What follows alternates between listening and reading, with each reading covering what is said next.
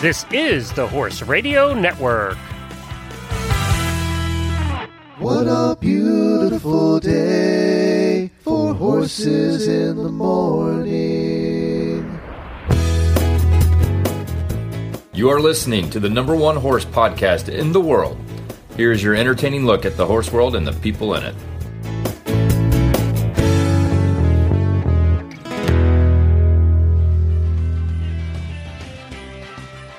Well, before we get the show started, Horse Radio Network for the first time has a wide selection of Horse Radio Network merchandise available for the holidays. Hats, saddle pads, masks, clothing, mugs, and so much more, either screen printed or embroidered.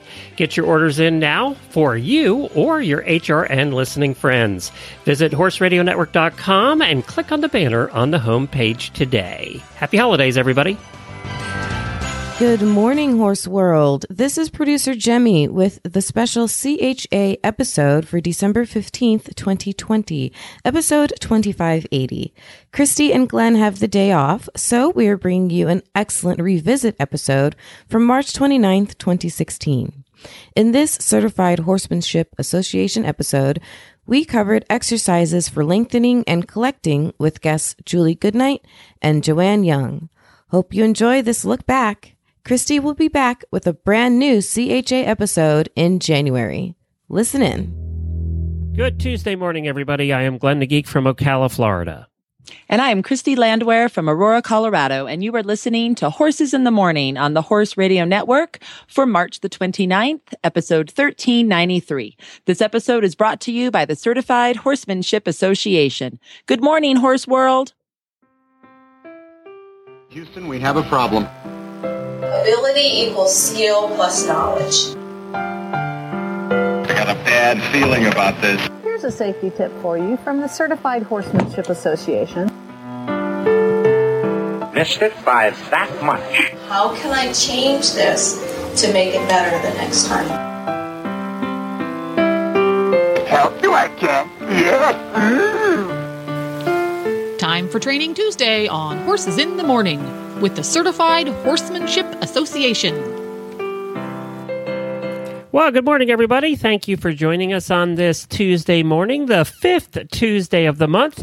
Normally, Christy is here on the 3rd Tuesday of every month, but she was traveling, had a very busy month, so we had 5 weeks in this month, so we thought we'd just move it back to this Tuesday. Thank you for doing that, Christy.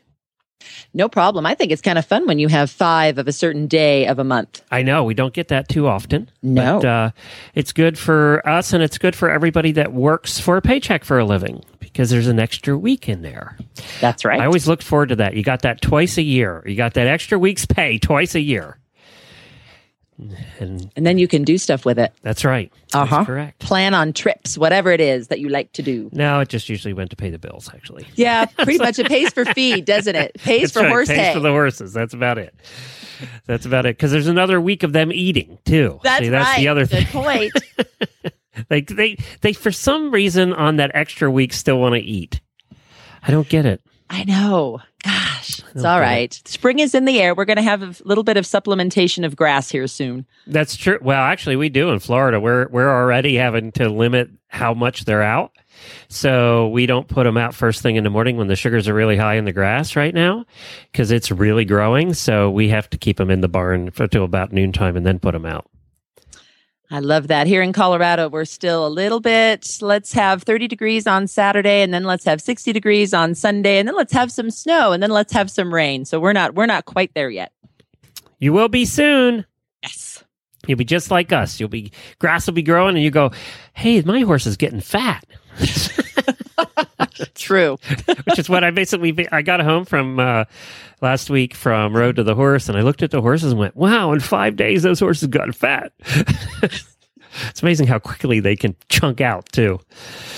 Well, what's going on today on today's show? We are so excited today because we're going to be doing lengthening and shortening of strides. We've been getting asked that quite a bit on our social media at all 3 gates, how that works for arena work as well as trail work. And we have some wonderful guests today. Our spokesperson, Julie Goodnight, who a lot of you know from Horsemaster TV on RFD, she's coming on. And then so is JoAnne Young, who runs Houghton College in Houghton, New York. So we're thrilled to have that coming up on the show soon. You mean shortening and lengthening of his strides intentionally? That is a very good point, Glenn. Yeah, yes. Because I do it all the time. We can do it all the time, all day long. It's just that intentionally sometimes it's an issue. Yeah, no lengthening due to bolting and spooking. Yeah, and we lengthen a lot. Actually, the BBs, the baby bolts, are getting better. So there are times actually now where his stride is getting too short, and I got to try and lengthen it. So yeah, but I'm going to be listening because this applies to driving horses as well as riding horses. Either way. Oh, absolutely. Absolutely. Now, I saw pictures on Facebook of you at the AQHA, at the Quarter Horse Association. You went to Vegas. Was that for their annual meeting? It was their big annual conference, and they did something a little bit different this year. How many people show up to that? They had just shy of 1,100 this year. 1,090 came that's a to lot it. of people. Yeah, it was a big. But the big event. AQHA should have a lot of people. They have a lot of people. They have a lot of members. Yep. Yes, they do. So it was good to be there. And then they did an educational day the first day that about 185 people came to. And that was put on by the Professional Horsemen's Council, and Marielle helped out. And then us, Certified Horsemanship Association, we were there to speak and be a part of it. So that was a wonderful opportunity, and we enjoyed it very much. Was this at the arena there at South Point? We actually weren't in the arena. It was all hotel lecture-based talks. So, but there was a horse show going on in the arena while we were there that happened to be a quarter horse show. So people could go down and watch that if they wanted to. Absolutely. On their breaks when they weren't gambling.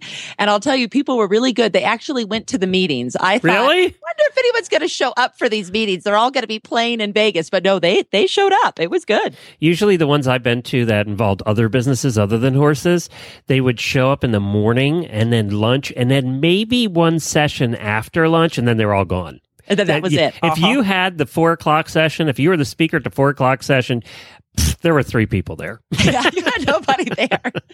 I know. My hardest thing was so many people, though, in the evening, Glenn, they wanted to go out to dinner, and then they wanted to go see a show, and they wanted to do all this you were stuff. Tired. And I'm thinking, I'm in Vegas. I got to do this. So then you go, and then all of a sudden you're like, I got to get up for an 8:30 in the morning meeting. What was I thinking? Yep, that's true. Oh, I'm still recouping. That happens to me every time I travel. And as like at Road to the Horse, we're working all day, recording and doing our thing and everything. And at night, everybody wants to go out, and I'm like tired. Yes. I make it till 9:00. That's it. Oh, wiped out. Yeah, especially if you have a time change. If you throw the time change in, all bets are off. Oh my gosh, we did the spring ahead during a convention. Oh, we had one less hour of sleep. I'm like, this is perfect. Did anybody show up at the Absolutely. first session? Oh my gosh, you know what? Yes, I was pretty surprised. Again, I was like, oh, these people are They're serious. tough. They're I know. tough quarter horse people. But they also gave us lots of free coffee. I think that helped. Or they're used to partying. I'm not sure. Not sure which it is. Could be. The barn aisles at horse shows are always going until well into the evening, right? Well, So let there me tell go. you, Road to the Horse, there were bars set up everywhere, and there was some amount of drinking going on there. Let me tell you what. As judged by the people walking to their cars in the parking lot after. So, Oh, yes. boy. So I did see some quarter horse people there, too.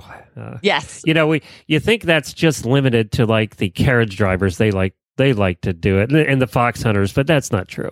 Oh, no. Everyone, they just might not have a flask like the fox hunters do, but they are still doing it at some point or another. Well, now you're headed off to Equine Affair, too, in Columbus, Ohio, which is a show that we used to do when we had our tack shop years ago. Yes, we are excited about that one. We have some great volunteers there that man a booth for us every year. And this year they're having a few of our board members speak, and I'm going to speak on Thursday. And so we're excited to go and do that. We really like the folks at Equine Affair. We enjoy that show in That's Ohio. in Columbus, Ohio, at the same place where they have Quarter Horse Congress. It's a big place, and it's full. I mean, there's a lot of people there.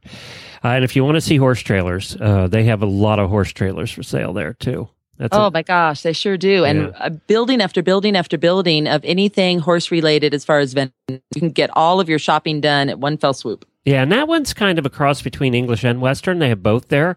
Some of the shows, the expos, tend to lean heavily one way or the other, but this one's a little bit of everything. So I think it's a good blend.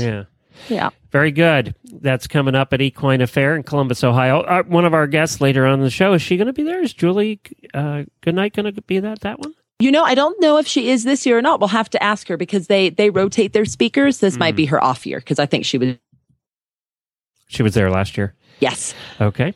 All right. And then you got what's the IEA Nationals? Yes, so that's the Interscholastic Equestrian Association Nationals. So for the middle schoolers and high schoolers, where they go and they draw a horse out at the draw table, and then they have to go either do a reining pattern on it or a jumping equitation course on the horse that they've never ridden before. So it's a lot like the Intercollegiate Horse Show Association, but for middle school and high school.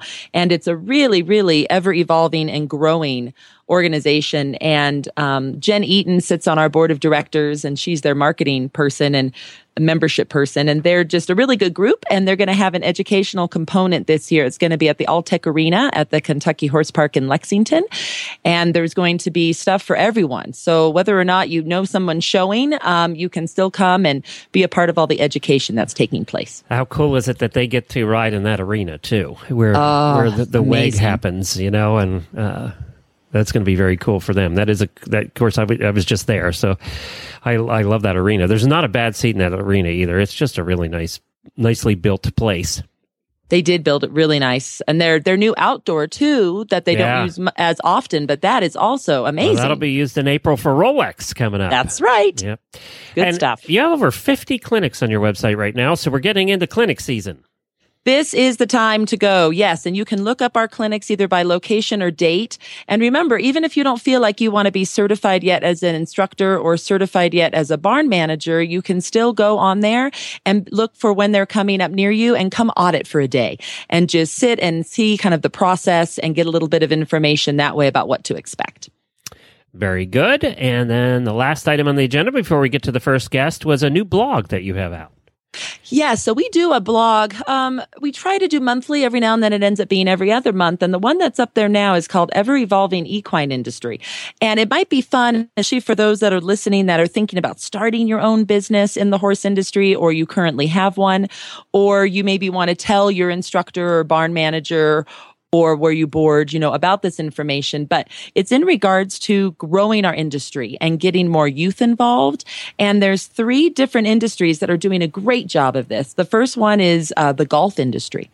They have a really great program called First Tee, where they're basically at certain golf courses around the country, they're giving out free golf clubs and to rent for the day. And they're allowing you free tee time for your youth to be able to go and learn how to golf. And it's for younger kids, like in between 8 and 12, to kind of get them excited about golfing. So that's one program that's pretty neat. Another one that's really neat is called the Colorado Ski Passport. And I found out about it here in Colorado where I live because my children are in 5th and 6th grade. And it's for 5th and 6th graders. They get to ski for free at certain resorts around Colorado. They get half-price rentals from Christie Sports, and one of their parents gets to ski for free.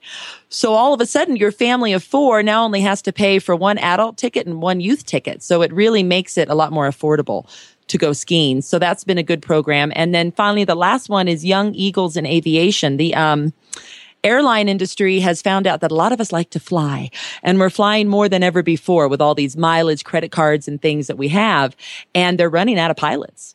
They just don't have enough. And Glenn, that's a kind of job that you really want to have a little bit of knowledge going in. I wouldn't want my first flight that I'm going on as a passenger to be with a pilot who's never really flown much before or gone to school to fly.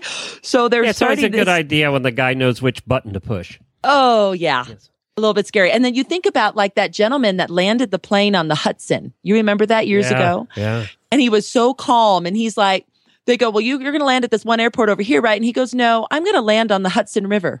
All very calm. And if you listen to the tapes, you're like, wow, that guy was amazing under stress. Because I would not have answered it, oh, I'm going to land on the Hudson. I would have answered it, oh my God, I'm landing on the Hudson. Well, Jamie's husband just is retiring from being an F-16 fighter pilot after 20-some years. And he applied to all the airlines and got offered 4 different airline jobs because they really are looking for pilots. It is a problem right now. They're running short on pilots. And a lot of them are retiring out. A lot of the older pilots are now retiring out, too, which is why there's such an opening. But you're right. You kind of want some kind of training before you're going to go do that. Absolutely. So what this Young Eagles program is, and again, why I'm all into this is because I have kids in this age range. So we've been taking advantage of some of these things. But at certain small airports, not your big ones, but your smaller ones where they have the Cessnas and things like this, the Young Eagles in aviation program is having these pilots give free Cessna rides to families that have small children. Cool. To get the kids excited about flying. And as you well know, flying on a Cessna is very, very different than flying on a 737. I had a friend who was a pilot, and we used to go up almost every week when I lived in Pennsylvania. And so I know that the kids handle it one of two ways, because we took a lot of the students up that we had at our barn. They either get violently ill or they have a ball. It's one of two things with the kids in a Cessna. It's like, always have the puke bags ready. And I think you should ask the kids before they get on, do you like roller coaster rides? Because if you do, you're going to be okay on this. If you don't like roller coaster rides, we might not want to do this today. He used to find the brave ones, and he used to practice his stalls, which is something you have to learn when you're a pilot. And so they just turn the engine off, basically, practice the stall, and then how to restart the engine as you're falling. And so he used to have the kids that were really having a good time and hadn't thrown up yet. Then he would practice that to see if they could make it through that second rite of passage into pilothood. And the ones who survived that were about 25% of them that didn't get sick. Yeah. So I'm not sure he helped the airline industry at all, to be honest. It's fun, though. Well, I just thought for those of your... now, how does that correlate to equine? Here we go. Yeah. So my correlation is that we also have to have more youth, don't we? Yep. So if you can look at some of these programs and see what they're doing at your own barns and say, can I give free lessons? Does that work in my schedule? Can I do something where I do a little like test ride and then get them hooked and then say, oh, guess what? Like through an open house or whatever. Certainly we've talked about it on this show before, but the whole time to ride idea that American Horse Council is doing with their challenge in the summer. But I think that it's just an opportunity for us to get outside of our horse box and look at the other sports and the other industries and see what they're doing to bring youth in, and then some of those programs that are working. And the hard part about that is even if you do have the, free ride or whatever to get people in, it's getting the word out. It's still marketing. And that's where that's still the issue for most small businesses, whether they're horse businesses or not, is marketing. How do I get the word out that I even have this program, that people that may be interested in it want to come and see it? Because let's face it, very few parents are going, let's get our kids into horses that don't know anything about horses, because all they're seeing is expense, right? So, true. That's the other obstacle that we have to overcome. Whereas they can take them to soccer for relatively at the lower levels, inexpensive compared to horses, relatively inexpensive. That's true. And they don't have to feed the soccer ball. Exactly. And, I think that's where we have a disadvantage. And you're right, we have to get them involved somehow. It's just how to get the word out. I agree. And so I guess now I'm going to do a little shameless plug for CHA. For those that are certified through us and are members of us, we actually help advertise all of their events that they do on Facebook and in our clinic pages on our website. And so we can help a little bit because we try to share the word in parenting blogs and homeschooling blogs and things like that. But that is the key. Marketing is definitely one of the most important things. Once you have a good product, you got to get the word out about it. And for the instructors out there, I'm going to throw something new at you. For the instructors in local areas, there are a lot more local podcasts popping up, like my co-host Helena is now doing one for Newport, Rhode Island, and is going to be doing more of them for the New England states. So there's now statewide and local, very local, citywide podcasts popping up. Look for them. Go do searches for podcasts in your area and see if you can get on their shows. So great idea. It's every kind of marketing that you can do is what you got to do. You got to treat it as a business. It is a business and you have to treat it as one. So you have to look at every kind of marketing you can do. Such a good idea. And I love that they can find ones that are that centralized, because you're right. It has to be local grassroots in their area, because most of your parents are not going to want to drive much further than 20, 30 miles to get to you. So things that are close are great. And of course, there have been some in our area, and I've contacted a couple of them to see how it went. There have been some in our area, and these got mixed reviews that have been doing Groupon.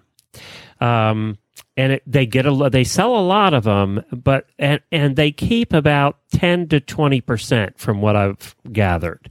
So of the people who come out using a Groupon like at half price for a riding lesson, most of it's just people who want to see a pretty horse and take a ride.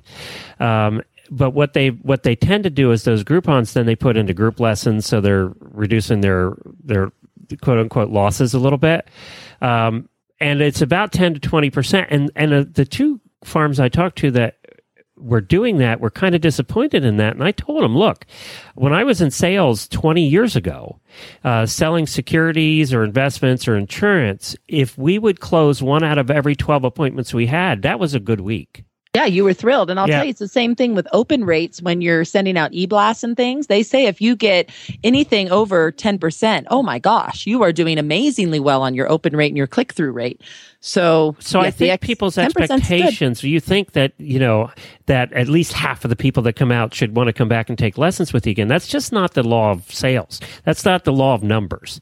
And with the law of sales, if you get 20%, you're doing really well. So you just have to change your marketing. You have to change your thoughts about your marketing. And then you have to adjust how you're running your business to make sure that you can afford to take the time to get those 2 out of 10. But it's all marketing, right? And but I can see where barn owners, they come up, they haven't had a sales experience yet, and they think they can close everybody, right? And it's just not the way it works. Right. And I'll tell you, a lot of your Groupon people, they're in for the experience. Yep. They want to experience everything on Groupon. So they want to do rock climbing one weekend, horseback riding the next, whatever I'm a little guilty of that, right? Yep. But that doesn't mean they're not going to come back later, or that they have a niece or nephew that says, I want to start taking riding lessons. And they say, well, I went to this place. Sure. Remember, my favorite saying in business is it's not who you know, it's who knows you. So that's more and more people who know you. And that doesn't hurt. So you may not see an immediate result from it, but you might see a great big result a year or 2 or 3 years from now. Yep, you never know. Just don't sell too many Groupons and not be able to service people. We've had some of those problems too. Yeah, that's the other thing that's happened. It's still a business. You still have to figure out all the business stuff to make it work. Speaking of a business, there's one lady that knows how to do that very well. Miss Julie Goodnight. Thought you were going to miss my great cue there. I got it. I was on it. So our first guest today is Julie Goodnight. And Julie, it's such a pleasure to have you on. I have known Julie for quite a few years. We met on the American Youth Horse Council board many years ago. And Julie has been involved with Certified Horsemanship Association as our international spokesperson now for quite a while. And she's also a clinician for us and certifies some of our instructors when she has time. And Julie, of course, most of you know her as the Horse Master on RFD TV. Hi, Julie. How are you? Well, I'm doing great. Thanks, Christy. It's good to be here again with both of you. It is so good to have you on the show today. And we've had a lot of people very excited about the topic today on social media. They've been asking about this lengthening and shortening of strides. But before we dive in, is there anything you'd like to add since we've had you on the show last in regards to your travels? Anything exciting you want to share in your business? Things like that. Well, I'm still traveling at the same rate I've been for the last few years, and I think I've got a decade or so of road miles left in me. So I'm keeping up with that pretty good. I do about anywhere from 4 to 6 expos a year, and then I do a dozen or so horsemanship clinics and special events around the country, and I love doing that and meeting new horses and helping their people. And I've got some new programs going on that I'm really excited about that I've been focusing a lot on lately. And these are online programs, educational programs.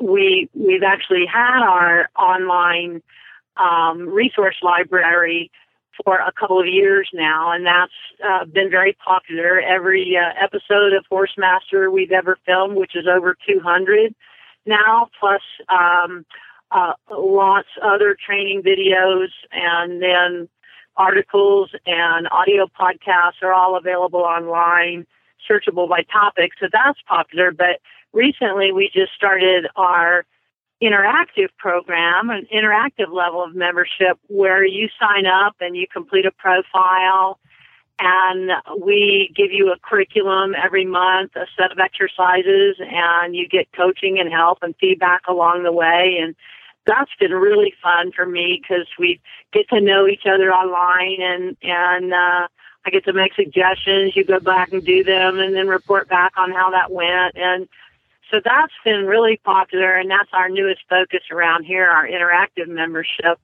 That's so fun, the virtual coaching idea. I love that. And so many more people now are utilizing, online things to be able to help them out and get more educated and better at what they do. So that's a great idea.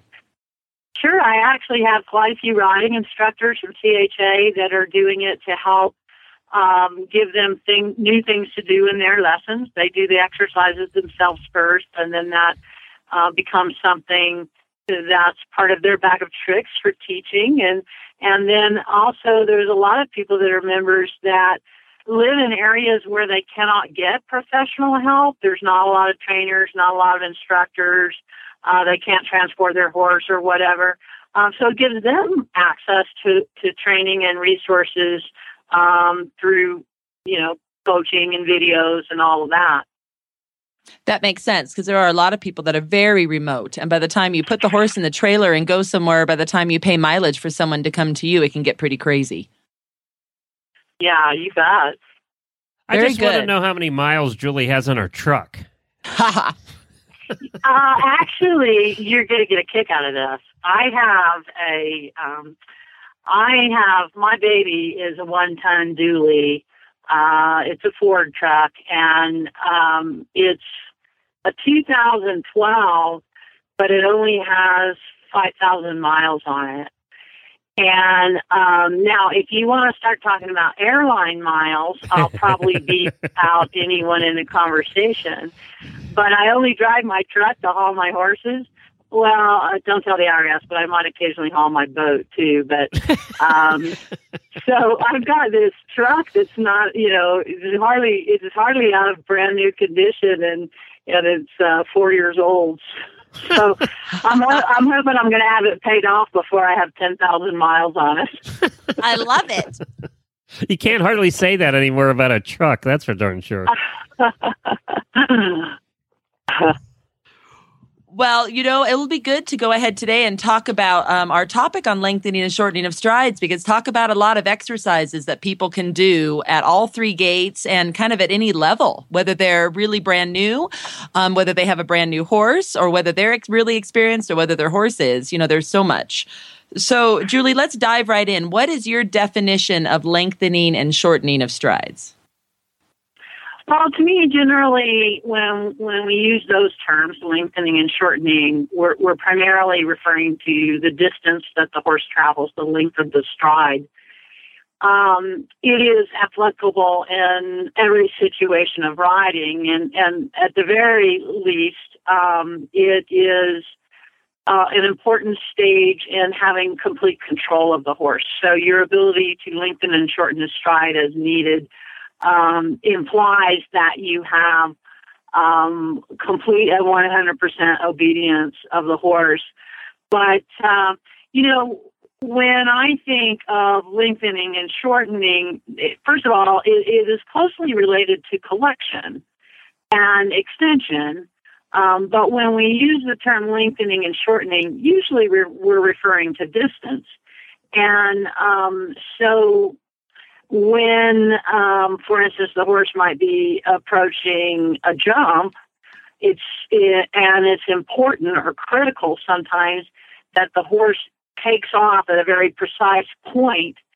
As I'm approaching that jump, I need to be able to judge the distance and know that in order for my horse's front feet to land right at that spot I want, I need to either shorten or lengthen his stride 4 or 5 strides out so that I land his front feet right on a specific piece of dirt. So, that could be a trail obstacle. That could be, almost anything you can think of. Almost every discipline, almost every competition from reining to dressage to ranch riding or pleasure, there's going to be a point where the judge calls for either a lengthening or a shortening of stride, but a change, a transition within a gait. And they want to see a noticeable change in the length of the horse's stride. So, or a shortening of the horse's stride. So that's what it means to me. Now, if you're using the terms in reference to the frame of the horse, which is the outline that you see from profile, a relaxed horse is in a long and low frame, a lengthened frame, and a super collected horse is in a shortened frame.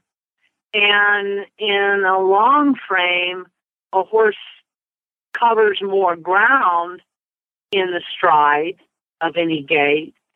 And in a shortened frame, he has more vertical motion to the stride and a shorter distance. So to me, that's what all, that's sort of all of the above of what lengthening and shortening implies. No, and I really appreciate that because you kind of then get a visual image of it's more than just making the stride faster or slower. And I think that is very much confused a lot, is that people automatically assume that when you shorten, it's always going to be slower. And when you lengthen, it's always going to be longer. And same thing with those words that you threw out of extension and collection. And that's not necessarily the case of faster and slower.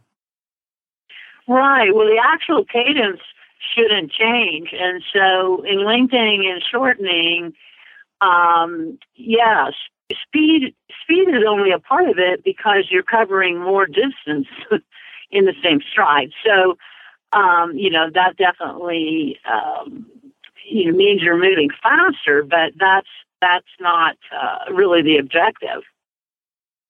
So do you think before people start working on some of these things under saddle, should they be doing some things on the ground with their horse first? And if so, what do you think might help them?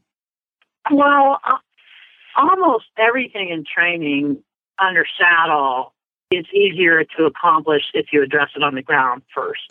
And this would be no different. And you could, pretty much in every groundwork that I would do, I could work on this and do work on it. So for even in the round pen, it's one of I have a video that shows the 5 steps you need to accomplish in the round pen, and that's like the second or third step is being able to control the horse's speed and lengthen and shorten his stride. And when you do that, you're lengthening and shortening his stride. And so in lead line work, it's one of the very first things we do in teaching the horse to lead properly and obediently is to match your step in terms of the length of the stride. And so I do a lot of lengthening and shortening and speeding up and slowing down as I'm walking and trotting, so that the horse learns to match his pace off of mine. And then something I'm doing with my number 1 horse right now, I'm rehabbing him from an injury, a back injury, and having him trot over cavalettis and canter over poles and stuff like that. And in doing that from the ground on the lunge line, I'm having to constantly shorten and lengthen his stride so that he's lined up properly on the poles. So there's a lot of stuff. Almost everything that you do in groundwork, you could be working on that. Absolutely. And I love that you put that you can also use ground poles and things while you're lunging the horse or round penning the horse. I think people forget about that. And that's really good because that's a great way to be able to, like you said, either rehab the horse or build up muscle strength or do whatever you're trying to do with them. You bet. So in regards now to moving up into the saddle, knowing that we have listeners from all levels, just beginning and mainly just wanting to do walk stuff, some trot jog and some canter and lope, what are some different exercises that you have found have really been successful for you with the students and the horses that you work with in regards to lengthening and shortening? Sure. Well, again, this is these are exercises I do in almost every clinic that I teach, and in the under saddle portion of the clinic, and the stuff I just mentioned in the groundwork we do in my clinics as well. By the way, shameless plug, you can find out about my clinics at juliegoodnight.com/clinics. But anyway, at the walk, what I like to have people do is just walking around, in the arena or wherever you ride on a loose rein, to work on your vertical position, make sure you're sitting very vertical, ear, shoulder, hip, and heel alignment, very relaxed, and make sure your hips are very open and you're sitting back on your pockets so that you can feel the right-left movement of the horse. Pretty much anyone that sits on a horse in correct position will be able to feel the right-left movement in your hips, which correlates with the movement of the hips and hind legs of the horse. And so once they can feel that right-left movement, then what I have them do is increase their energy to, first of all, feel the rhythm all the way down to their legs. So you'll feel a right-left closing of your legs. And then to increase the energy and rhythm of your seat and legs into what we call a driving seat, and feel the horse lengthen his stride. Pretty much any horse will lengthen their stride when the rider first moves in rhythm with the horse and then starts a driving rhythm and adding more push with the seat and more alternating leg contact right-left. The horse is going to extend the walk.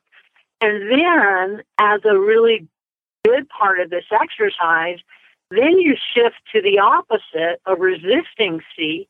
You sit back a little bit, you resist that rhythm, you resist the movement of the walk, and see if you can cause the horse to shorten his stride or stop.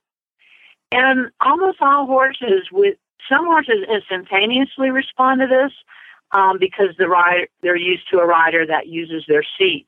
But all horses will figure out right away to start listening to the rhythm of the horse's seat. And so that's an exercise just at the walk where you're basically working on lengthening and shortening his stride from strictly the rhythm of your seat and legs.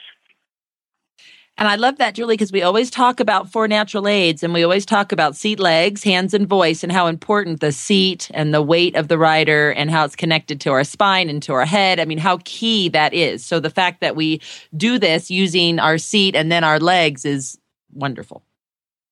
Well, this is a really important exercise, even though it's only at the walk, because it teaches the horse to listen to the rider. It teaches the rider that she can control the speed of the horse with her seat and legs, and is not so reliant on the hands. So the horse benefits in that way too. And it's really important for further on in your riding, when you do start working on collection and lateral movements, and even the higher level lengthening and shortening, it's important that the rider understands the timing of the leg aids, and the proper timing of your leg aids is always in timing with what your hips are doing, which is in timing with what your horse's hips are doing. So, Julie, before we move on to trot and canter exercises, Glenn drives. So, of course, he doesn't have his legs, but he can still use his core to go ahead and shorten up the horse, because as he strengthens up his belly muscles and all that. Yes, you want to talk about driving just a little bit? Well, sure. So it relates to the rhythm of the horse's movement, not the rider's. So absolutely, the same thing exists, and this is why it's really important in proper driving position that you're sitting the same way. You're sitting nice and vertical in your spine, and you're nice and tall, and you have a connection of your arms to your torso, and you can take a feel of the horse through your hands, because that's the only connection you have. It's just that when you're sitting on the horse, if you can't feel it, then you're really in trouble, because it's like, it's almost like sitting on an elephant or something and not being able to feel and move. So when you're driving, certainly you have to, the rhythm of the horse is the same. The way in which you use your aids is the same, because I was talking about the leg aids of the rider, but later on when we talk about collection and adding the resistance of the hands, you still have to use the same timing as you would the leg aids. So when your right leg closes on the horse, your right hand closes on the reins. So it's really the same with driving because it's all about the motion of the horse. And, we have an advantage driving, actually, in that we can see the entire horse. Absolutely. Yeah, so we actually see the entire horse. You can't always, depending on the carriage and the way your cart or whatever, you can't always see their legs necessarily, but you can certainly see how they're moving. And the other thing, too, is if you're in a two-wheel cart, you really have to be careful how you sit, because how you sit moves those shafts up and down and really does affect the horse. So, so you really have to be careful whether you're leaning back or whether you're sitting upright and what you're trying to do at the time. It's all something you have to think about when you're driving that you don't necessarily have to think about when you're riding. So there is a little bit of both, a little bit of both on each side that you have that's different but important. Yeah, and the bottom line is position matters no matter what you do, and yeah, you're absolutely right. So moving on then, Julie, if we're going to start doing stuff at the trot and the jog and the lope and the canter, what are some specific exercises that you like for lengthening and shortening of strides within those gaits? Sure. Well, I almost always practice lengthening and shortening at the same time because one sort of implies the other. You can't stay lengthened forever. And so it's an upward and a downward transition, and so it makes sense to practice them together.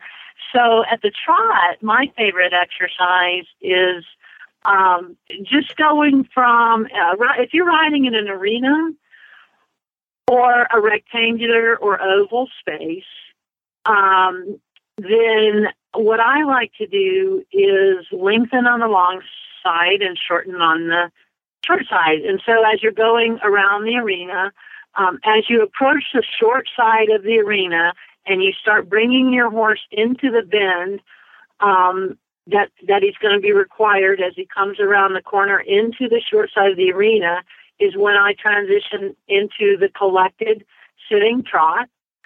So I'll ride the entire short side of the arena in an arcing turn around at a collected sitting trot.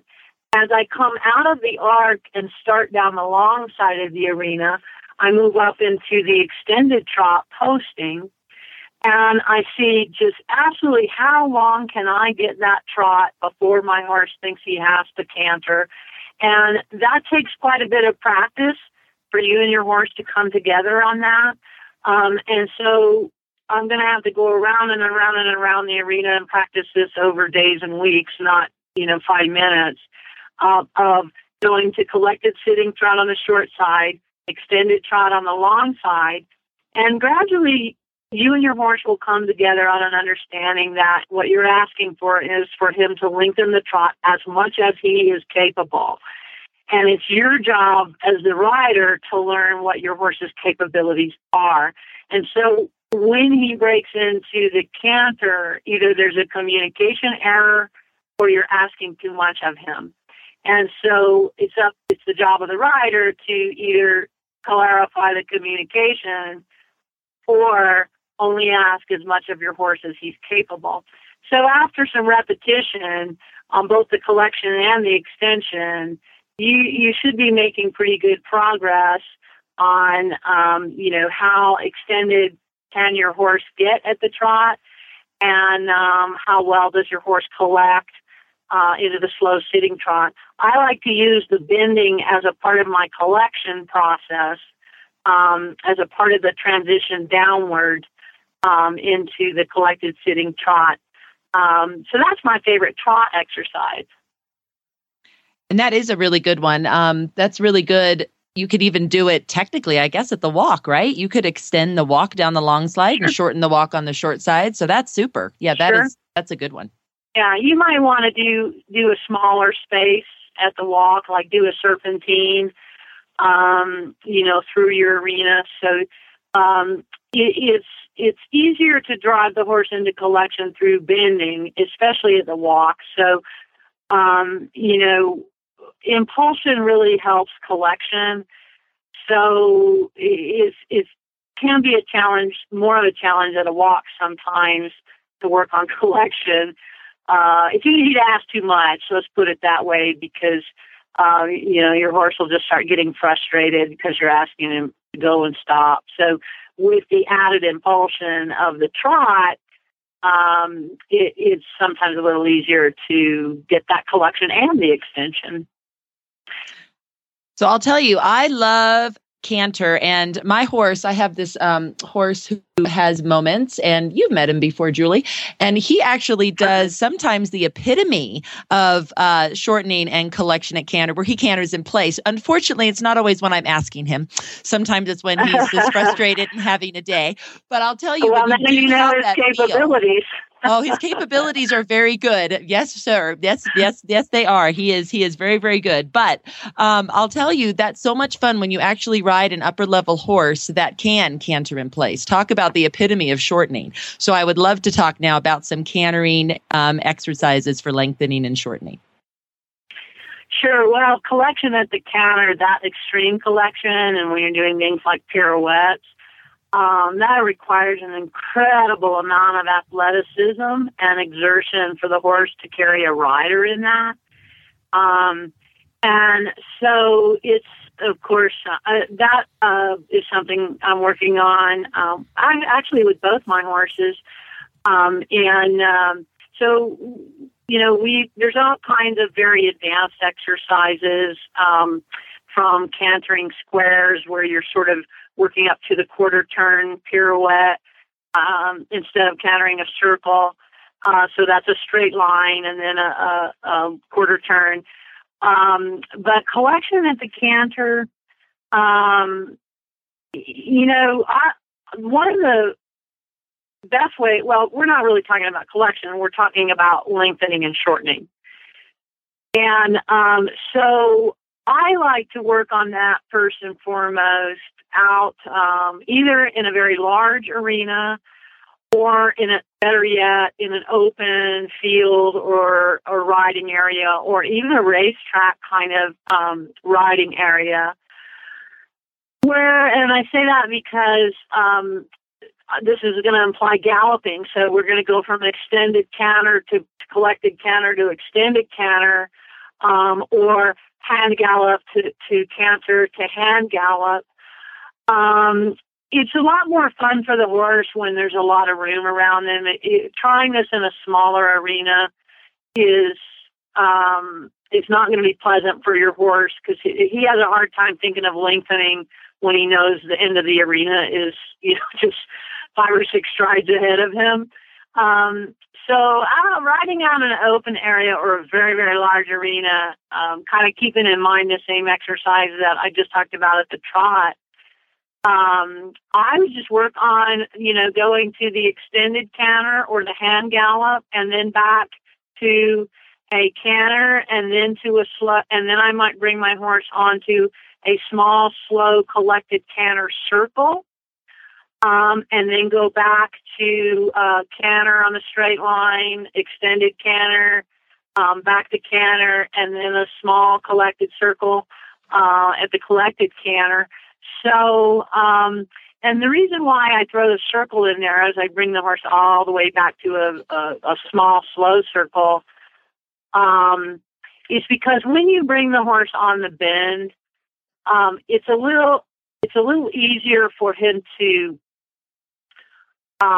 support the weight of the rider and balance the weight of the rider without you pulling on his mouth so much. So as you bring the horse into the circle and into the bend, you should be able to allow him to come off of the contact a little bit. So in other words, if I'm doing the extended canter, back to canter, and then all the way to a very short strided collected canter, I'm doing a lot of pulling on my horse's mouth to contain the front end. Whereas I bring him on the small circle and arc him, I can put almost a little slack in the reins, and he'll still hold that collection without me pulling on his mouth so much. So it gets my horse to carry himself a little bit better in collection. That's a very good point. And especially as we're learning to do this, to be able to provide that bend and that arc so that we're not in our horse's face as much. I love that. So, Julie, in the closing today, is there anything in particular about this topic that you kind of want to share as an overarching message? Well, I guess I talk so much in my teaching about obedience, and to some, obedience might have a negative connotation, but there is nothing more beautiful than a horse and rider working together to perform anything, any kind of athletic performance or maneuver.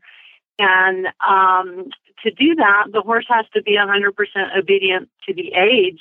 And so basic obedience, we talk about, do you have control over the horse's speed and direction? And I tell you, for many people, they don't. They might some of the time, but they don't all of the time. And but way beyond that is total body control and being able to have 100% control of the horse from the tip of his nose to the tip of his tail. And so that's what these kinds of exercises give you, far beyond just the mechanics of being able to jump correctly or complete an obstacle or maneuver correctly. It does have a lot to do with that ultimate, you and your horse riding together as one, because you have 100% obedience to your aids. Absolutely, Julie. And thank you so much for being on today to talk about this really important topic. I think no matter where somebody is on their journey, it is such a wonderful thing to start doing with your horse to create a better partnership. So we really appreciate having you on. It's been my pleasure. Thank you, Julie. JulieGoodnight.com. It's where you can find all of the information and all the clinic dates and everything she was talking about training-wise. Well, it's always fun having Julie on the show. And I think she has been doing her TV show what seems like forever. Yes, what did she say? 200 episodes now that she has? Wow. It's like forever. For a TV show, that's a long time. That's pretty impressive. She's up there with ER and MASH. Some of those exactly. I thought of MASH right away because I think that was one of the longest ones I ever remember. But yeah. So good for her. She deserves it too. She's super sweet. Well, we're going to be back right after this song with more of our training episode from the Certified Horsemanship Association in just a minute.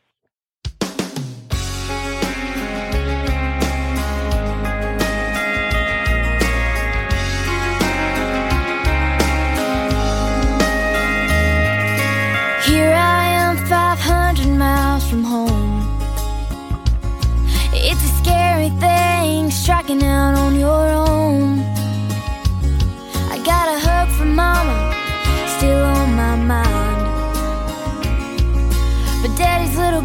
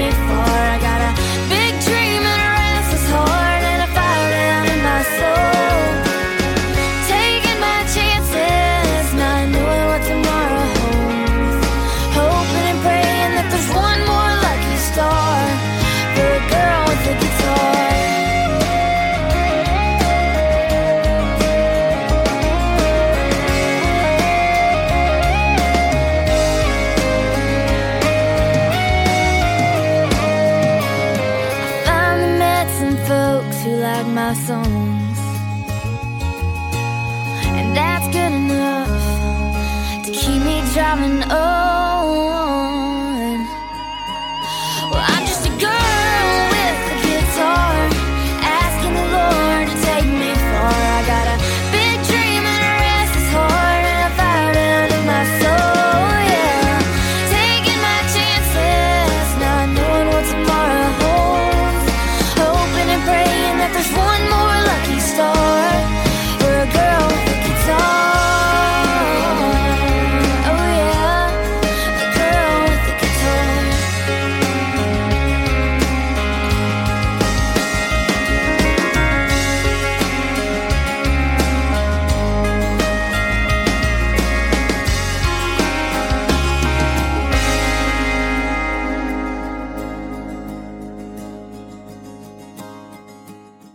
You're listening to Horses in the Morning, and this is the Certified Horsemanship Association episode. I know it's the wrong day of the month, but we had to change it this month. We had to make it the last Tuesday of the month because Christy was traveling when it was supposed to happen before. And there's 5 Tuesdays. We wanted to do something special on the 5th Tuesday. That's right. You don't get to do that but twice a year. So thank you so much for doing that. What is the website for the Certified Horsemanship Association? It is CHAinstructors.com. CHAinstructors.com. As she said, there's 50 clinics up there right now. If you want to see if there's one in your area, you can just go to that website and find that. All right, we're talking about shortening and lengthening today. So let's continue that conversation with our next guest. Yes, I'm so excited, Glenn, to introduce JoAnne Young. JoAnne Young is the equestrian director and runs the Houghton College Equestrian Program in Houghton, New York, which is in Western New York. She has been a member of CHA and a master instructor and a clinician for us for a long time. And she also comes to our international conference every year as a speaker. And for those of you that have never come to our conference, you would want to do that this October in Nashville to be be able to see JoAnne in action. One of my favorite places, Nashville. Yes, we would love it. We're going to be at MTSU, Middle Tennessee State University in Murfreesboro. Now, wait, I'm supposed to be coming to that, aren't I? It would be great if you could. If not this year, next year for our 50th anniversary in Lexington, Kentucky. Oh, both those places better. are fun. I like Nashville. That was one of the best favorite places I ever visited. Well, we would love you and Jen at either one, and you can host your show live. That'd be fun. Great. Yeah, that would be great. Something to think about. So JoAnne is with us today, and JoAnne, we're going to go ahead and talk about lengthening and collecting. But before we dive in, is there anything that you would like to tell everyone about what's going on at Houghton, what's going on with you personally? How is everything up there in Western? Now, wait a minute. The snow is starting to melt in New York at this point. That's right. By the middle of April, it should all be gone. Actually, we've had a roller coaster winter where just about every month we've had really frigid days and days up in the 60s and 70s. So you get to go through the entire year's wardrobe weekly. It's like a big tease. Yes, and that's why we blanket our horses so that on days when it warms up, we can take the blankets off and they won't sweat like crazy. They have their it does have its challenges. But I am glad that our indoor arena has heaters and it's insulated, so we can run them or not, depending on what the weather is for what season we have on any particular day. Oh, you are very spoiled. I'm here in Colorado with only an outdoor arena, so yes, you are definitely able to do more than I can, which is a good thing. I do remember the first Pack and Trail clinic that we did with CHA was south of Estes Park by about 20 miles. And we started out in the base camp of about 8,000 feet. The highest point we camped at was 10,000 feet. It was in June, and we pitched our tents on snowdrifts. Oh. And I can remember we have more humidity in Western New York than you have in Colorado. I remember Dan Arnold, who was one of our clinic instructors at the time, saying, "Oh, it's a shame it's so hazy today. You can't quite see Denver from here 200 miles away." I'm going, we're lucky if we can see 15 miles away with the humidity. What is he talking about? Haze? I don't see any. It is. It's so different. And that's crazy that June you were on a snowdrift. But yeah, that's true, especially when you get up high. Yep. Sometimes it never melts at all. One of the sweet things about CHA is you get to meet fantastic horse people from all over the nation.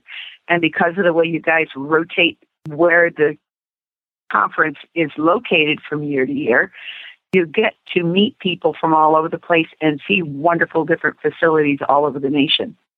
Yes, and I agree with that. I love that because then you can go back and if there's something you can utilize at your own program, you can and go, gosh, I never thought about that before. That's a great idea.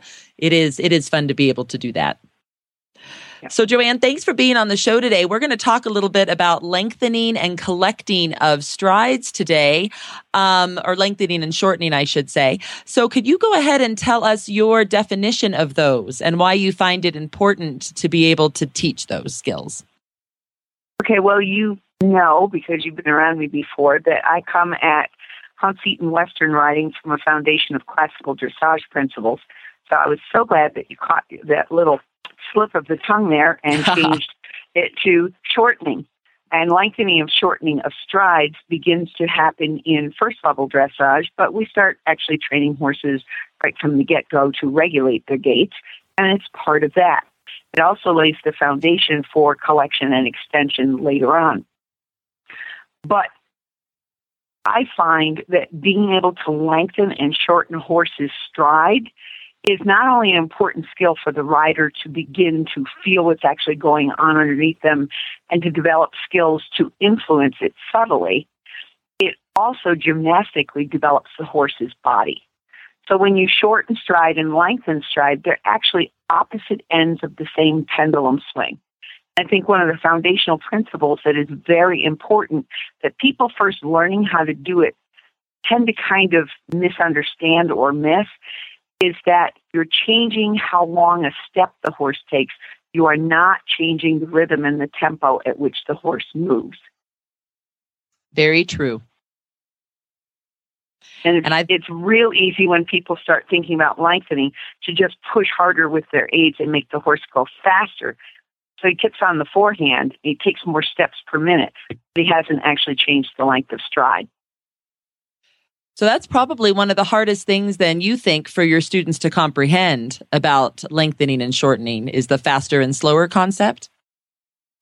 Yes, that the faster and slower is not part of it, it's the longer and shorter.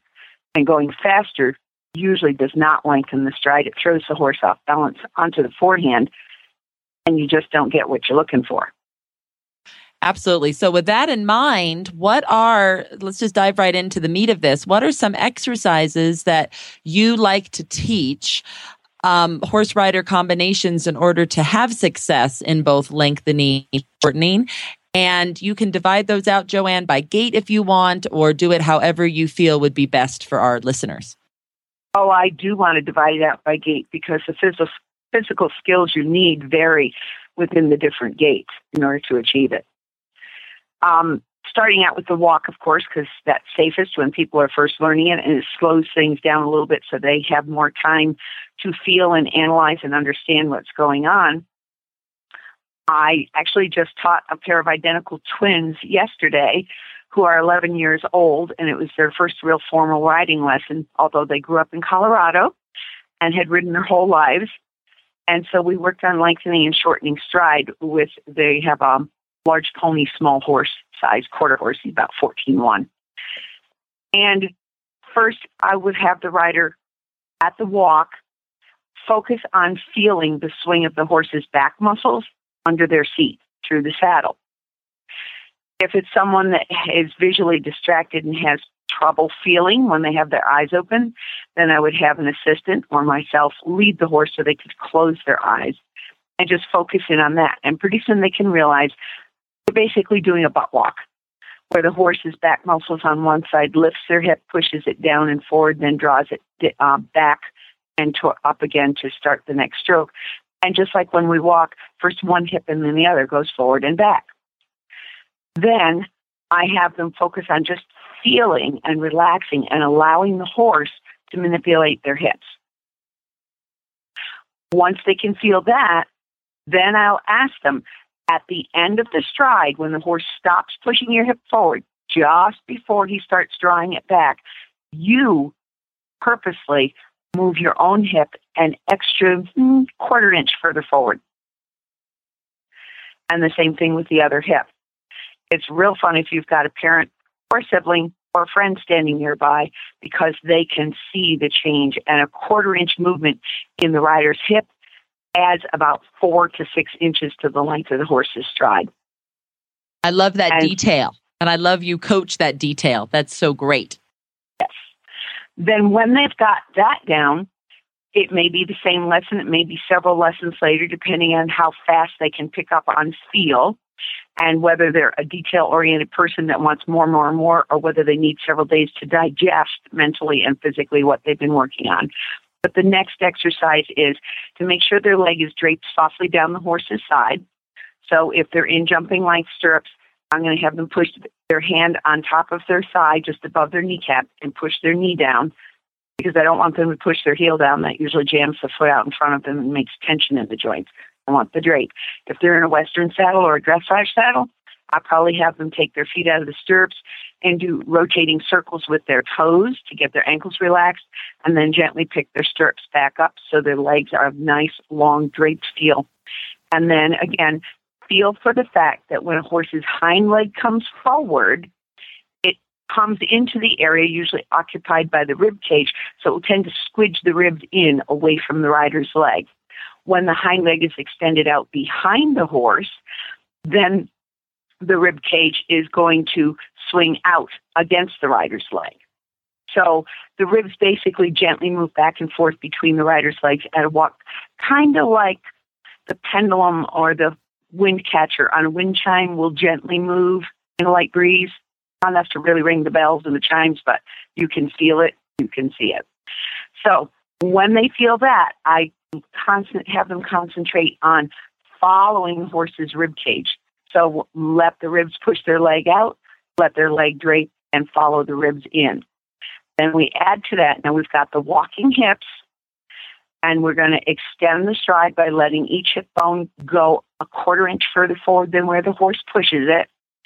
And then as the ribs come out, they're going to give a little gentle granny hug with their calf where it starts to turn, curving towards their shin bone, so that I don't get them turning knees and toes out and pinching butt cheeks, which locks his hips. And I would compare that to if any of them have ever had to soothe a baby that's fussy and rub its back, or they felt sad and somebody gives them a gentle hug to comfort them. That's the kind of feel I want in their calf. And that also, you have to do it when the rib comes all the way out, as far out as it's going to push against your calf.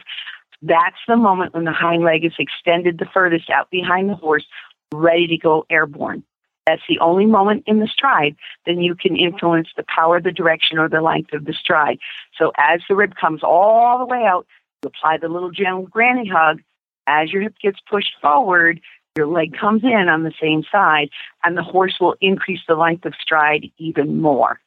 Depending on the suppleness of the horse and the swing in its back, you could increase the stride beyond what you're already getting with your hip by anywhere from another 2 to 12 inches, depending on the size of the horse and its body build. And I love all your visuals, JoAnne. Those visuals to be able to say like the soft, gentle hug or the patting on the back with a baby or whatever, those really help to be able to understand how much pressure to use. Well, I will tell you, having taught people from lots of different backgrounds, it really helps if you can get to know your students so you know what other areas of their life you can draw illustrations from that will make them have an aha moment. For instance, the 2 little girls I was teaching yesterday, they grew up in Colorado. They were avid skiers. Trying to teach them about center of gravity, I would say, well, do you downhill ski? Faces lit up like somebody plugged in the Christmas tree lights. Yes. I said, what happens if your feet are underneath you and your knees and your hips are gently bent? Well, you can ski really well. What happens if your skis and your feet get out in front of you? Ooh, sitz mark.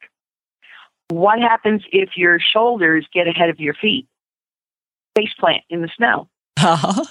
What do you have to do if you're skiing moguls? You have to have more bend in your knee and your ankle to absorb that as the ground lifts and drops underneath you. Same thing when you're jumping. So if I pull something in that they already are familiar with and understand, then the riding concepts make a lot more sense a lot more quickly. I think that's very, very true. So those are great visuals and exercises for walk. How do you know when someone's ready then to start applying them at the trot and jog, and what would those look like? Well, obviously you want to have a fairly balanced rider that already can walk, trot, and canter before you start throwing more advanced concepts at them in the trot and the canter or the jog and the lope, simply because if they're still struggling to keep their own balance, they haven't got extra attention that they can give on technicalities like that. They're still in survival mode. So we need to make sure that they can sit the jog comfortably and post the jog, sit the trot comfortably on an English horse and post in rhythm with the horse before I start adding lengthening and shortening. And it can be done either in rising or posting trot or in sitting. But one of the things that you have to keep in mind, again, is the only moment you can influence the lengthening of a stride of a horse is with your body, is at that moment of strike off.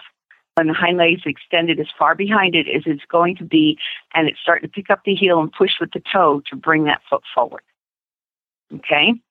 So, let's talk posting trot first, just because that really divides it into, if you're on the correct diagonal, your seat is going to touch the saddle just in time for that inside hind leg to boost you up again, and that's the main hind leg you want to influence. Because, of course, when a horse goes around a circle or through a corner, you want the hind leg on the inside of the turn, the furthest up underneath the body to support and balance not only the horse, but the weight of the rider on him at the same time. Same reason when you ride a bicycle around a corner, especially if there's gravel on the pavement, you want the pedal on the inside of the turn to be the one that's down with your weight on it, not the one on the outside of the turn. Unless, of course, you really do want to do a wipeout and go home with gravel embedded in your knees. No, thank you. Me neither. I had a few of those back in the days when I was learning how to ride a bike. I'd rather not recall them. Okay, so if I'm doing rising trot and I want to help the horse lengthen his stride, on the downstroke of the post, this is assuming I'm on the correct lead, I am going to drop my knees and heels and close both calves on the horse gently, and at the same time put a tiny little vibration on the outside rein. If I'm riding Western and I'm posting, and if I'm not neck reining, I've got both reins in one hand, I'm hoping they're split reins because then I can use my ring finger or my middle finger on the outside rein.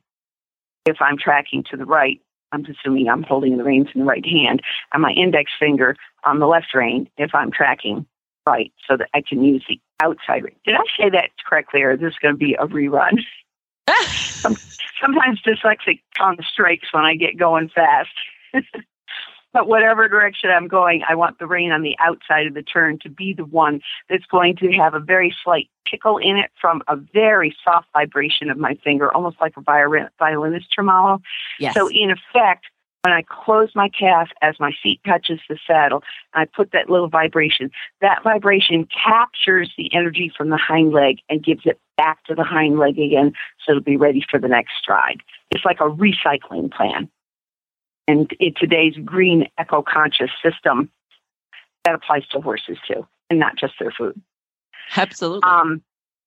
Now, if we do that, then we can help the horse push off with more power and go further through the air with his feet before he sets those feet down again.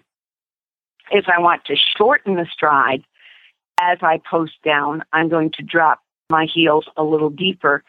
And in addition, I'm going to put a very tiny check on both reins, and I'm going to contract my core muscles.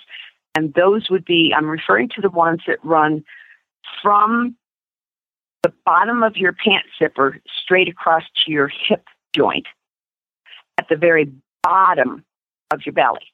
So if you put your thumb on your belly button and spread the palm of your hand across your belly, the edge of your pinky finger would be about level with the muscles that I want the riders to use. And what this does is when you contract your core muscles like that as you sit down and as you close your legs, it encourages the horse by that slight shift in your pelvic cradle to lift his own withers up to fill that space without making you tilt your pelvis and dig your butt bones down into his back. And it also encourages him to contract his own core muscles so that he brings his hocks further up underneath him and he gets his whole top line rounder, which in effect shortens his stride. Absolutely. And I love that you're talking about core, because I think so many times people don't utilize their core well enough in anything we do. I mean, just sitting in a chair, right? Utilizing your core is going to keep you from getting that lower back pain and the hunch in your back and what have you. So utilizing your core when you ride, and especially in regards to shortening of stride, is a wonderful concept to let people know about. Yes, absolutely. And one of the things that I teach students when they're going to go from shortening to lengthening, or when they're first teaching a horse to lengthen, is, as I mentioned earlier, it's like opposite ends of the pendulum swing. So as a horse improves in his ability to shorten stride, he also can be improving in his ability to lengthen. And as long as he continues to loosen up his muscles and increase his ability to lengthen, he also is increasing his ability to flex his joints and articulate all of them and shorten. So when students are working on something like that, I commonly will have them work down the long side, and as they come through the corner, they're going to do the core crunch, drop the heel, close the calf, close the hands, load the hocks. So the horse begins to pick his feet up a little higher and take a little shorter stride. He's moving his feet just a little slower because he's covering less distance, but he's not changing how many beats per minute because he's taking a longer time to cover the shorter distance. So he's taking the same amount of time as it took him to cover the longer distance. Does that make sense? It does. And it does, especially because we've been talking about this both with Julie and now with you in regards to it's not necessarily slower or faster, and that there is a difference between lengthening and shortening and extension and collection, and that those things are not all universally the same. Yes. So working on this pendulum swing idea, as you come through the corner, you're shortening, and asking for a little more power and a little more power in the hocks. As you come out of the corner, you're going to release with your core. So you think of sending the energy from your belly button up over the tip of the horse's ears, and you release just a little bit with the reins. It's not making the reins longer. It's softening the muscles in your forearm between your wrist and your elbow.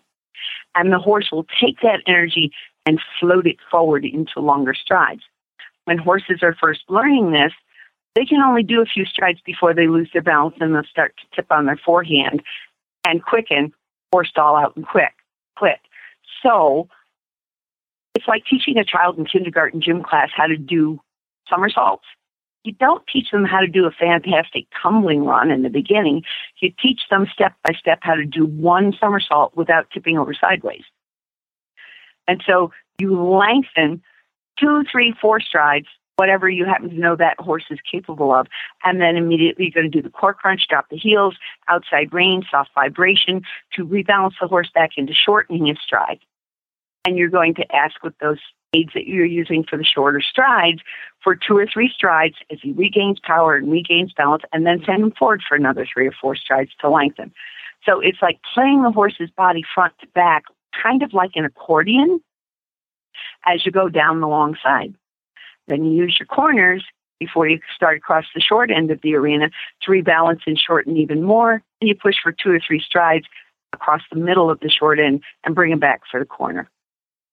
And gradually you'll find over a period of weeks and months, you get horses that have terrifically improved their range of motion for how much longer and how much shorter you can go. There is a spin-off benefit from this. As the horse begins to do this, he begins to get stronger in his own core muscles, which lifts his back to fill your seat, which makes him arch his neck, which makes him bring his face closer to vertical without you pulling on the reins to make it happen. So you achieve self-carriage rather than stiff headset. And with stronger hocks, you've now built a foundation where you can start working towards asking the horse to elevate his shoulders and work on and sit more in his hocks and work on extension and collection.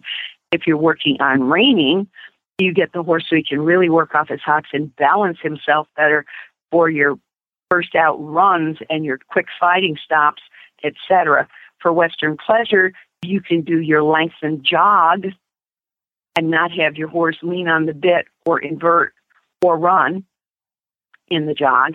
For your hunt seat, you can do that lengthening of stride in that hunter hack class and not end up with the horse breaking into a canter because he lost his balance. Of course, for dressage, you're just making a gymnastically better horse. If you're trail riding, again, you've made the muscles, the joints, the ligaments, the tendons all stronger in the whole horse, but especially in the back end, which helps him improve his balance on that uneven terrain. I'm preaching to the choir, aren't I? Because we all love riding balanced horses. Yeah, and lengthening and shortening, that is the beginnings of what then one day becomes extension and collection. And it's just so good to be able to have a horse that can do that. And I loved how you said accordion, that whole accordion idea. So, JoAnne, in kind of wrapping up, because I think that exercise that you said can certainly be done, at all three gates, and you obviously start at walk for the feel and you kind of work your way up. Is there anything in particular that you want to mention overall about this concept? Well, we haven't touched on canter, so I'll just throw in one word. Please do. Think of an egg. And when you sit the canter or the lope, the horse makes like a reverse circle. Like when you spin a hula hoop, you grab the top and you flip the bottom up and away from you, so it spins towards you while it rolls away from you. That's the kind of motion a horse's back makes in the canter.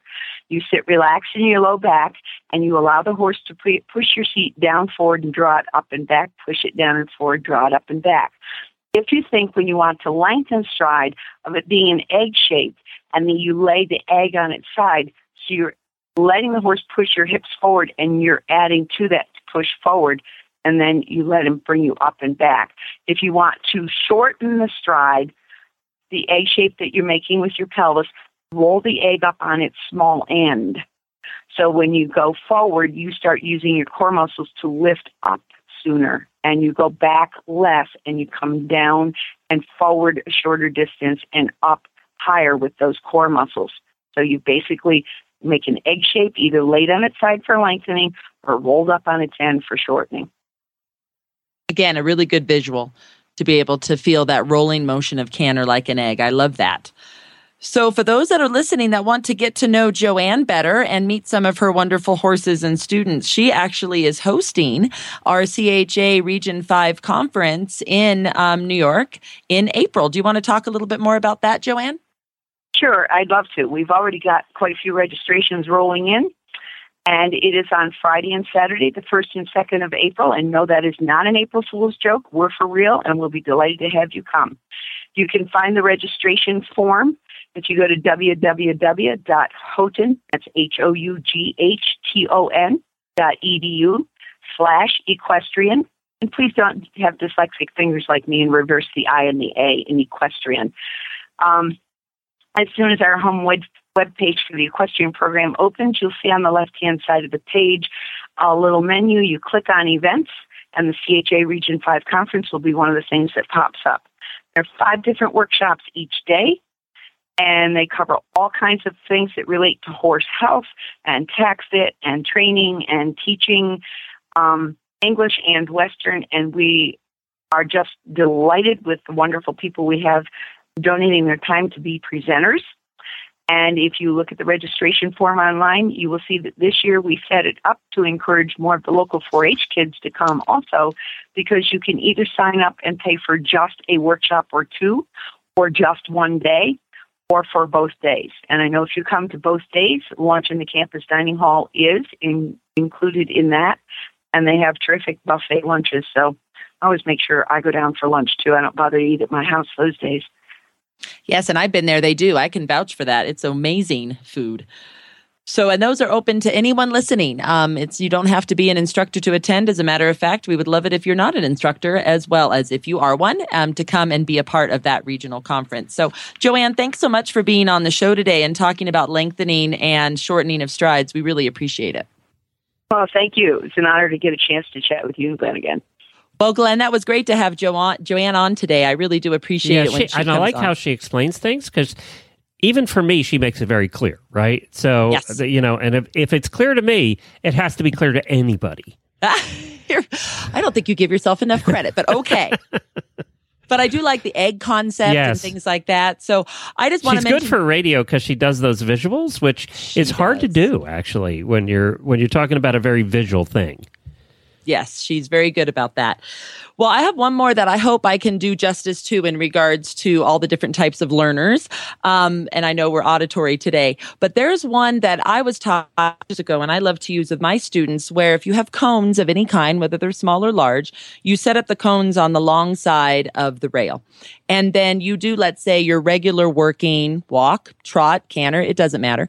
And you have someone, if you can, on the ground to count how many strides your horse got in between those cones, or you yourself can count them. And you can either glance down at the shoulder and say every time the inside shoulder comes forward, that's 1, that's 2, that's 3. Or if you're posting, it's easy because every time you sit or rise, you can count a stride. And if you're cantering, you can look at every time the lead leg hits the ground or whatever leg you want to feel, and you kind of count. So let's just say, hypothetically, you have a pretty big arena and you're getting 5 strides at the regular working walk in between the cones. Then to go ahead and shorten up the stride, you do all the different things that both Julie and JoAnne talked about in regards to tightening your core, the outside rein, all those different things that they talked about. And you get the horse to hopefully put 1 more in, or maybe 2 more in. So now you're going to have maybe 6 or 7 strides in between your cones. And then to lengthen, you again do the little things that Julie and JoAnne were talking about in regards to your seat and relaxing it more and being able to open up your hips more and being able to, use your alternating legs to increase gait. And then hopefully the horse will get, instead of 5, which is regular working, only 4, because now they're going lengthening. So you're going to get, 1 less. So it's kind of a visual way to do it with some cones set up and either having somebody on the ground or yourself. And it can be done at walk, trot, canter, walk, jog, lope. Very good. Well, this has been a very informative show, as it is usually with you guys. And if people want to learn more about the CHA, they go to CHAinstructors.com, and you can find an instructor near you, an equine facility near you, or you can also become an instructor or get certified if you already are one, if that's a goal of yours. If you want to learn more about the Horses in the Morning show, go to horsesinthemorning.com. You can listen to the recorded version of this show, not the live yet, but we're working on that. You can listen to the recorded version of this show on our app, our phone app, at iOS or Android. Just search for Horse Radio Network. It's one of 10 different shows that you'll find on the app. And I wanted to mention that we have had a record number of downloads since Road to the Horse for the app. So if you're new to listening, we thank you for stopping by, and we hope that you enjoy the once-a-month CHA episode that Christy brings to us every month. Tomorrow, Jamie and I will be back with a Wednesday show, so we look forward to seeing you then. Take care, everybody, and see you, Christy. Bye, Glenn.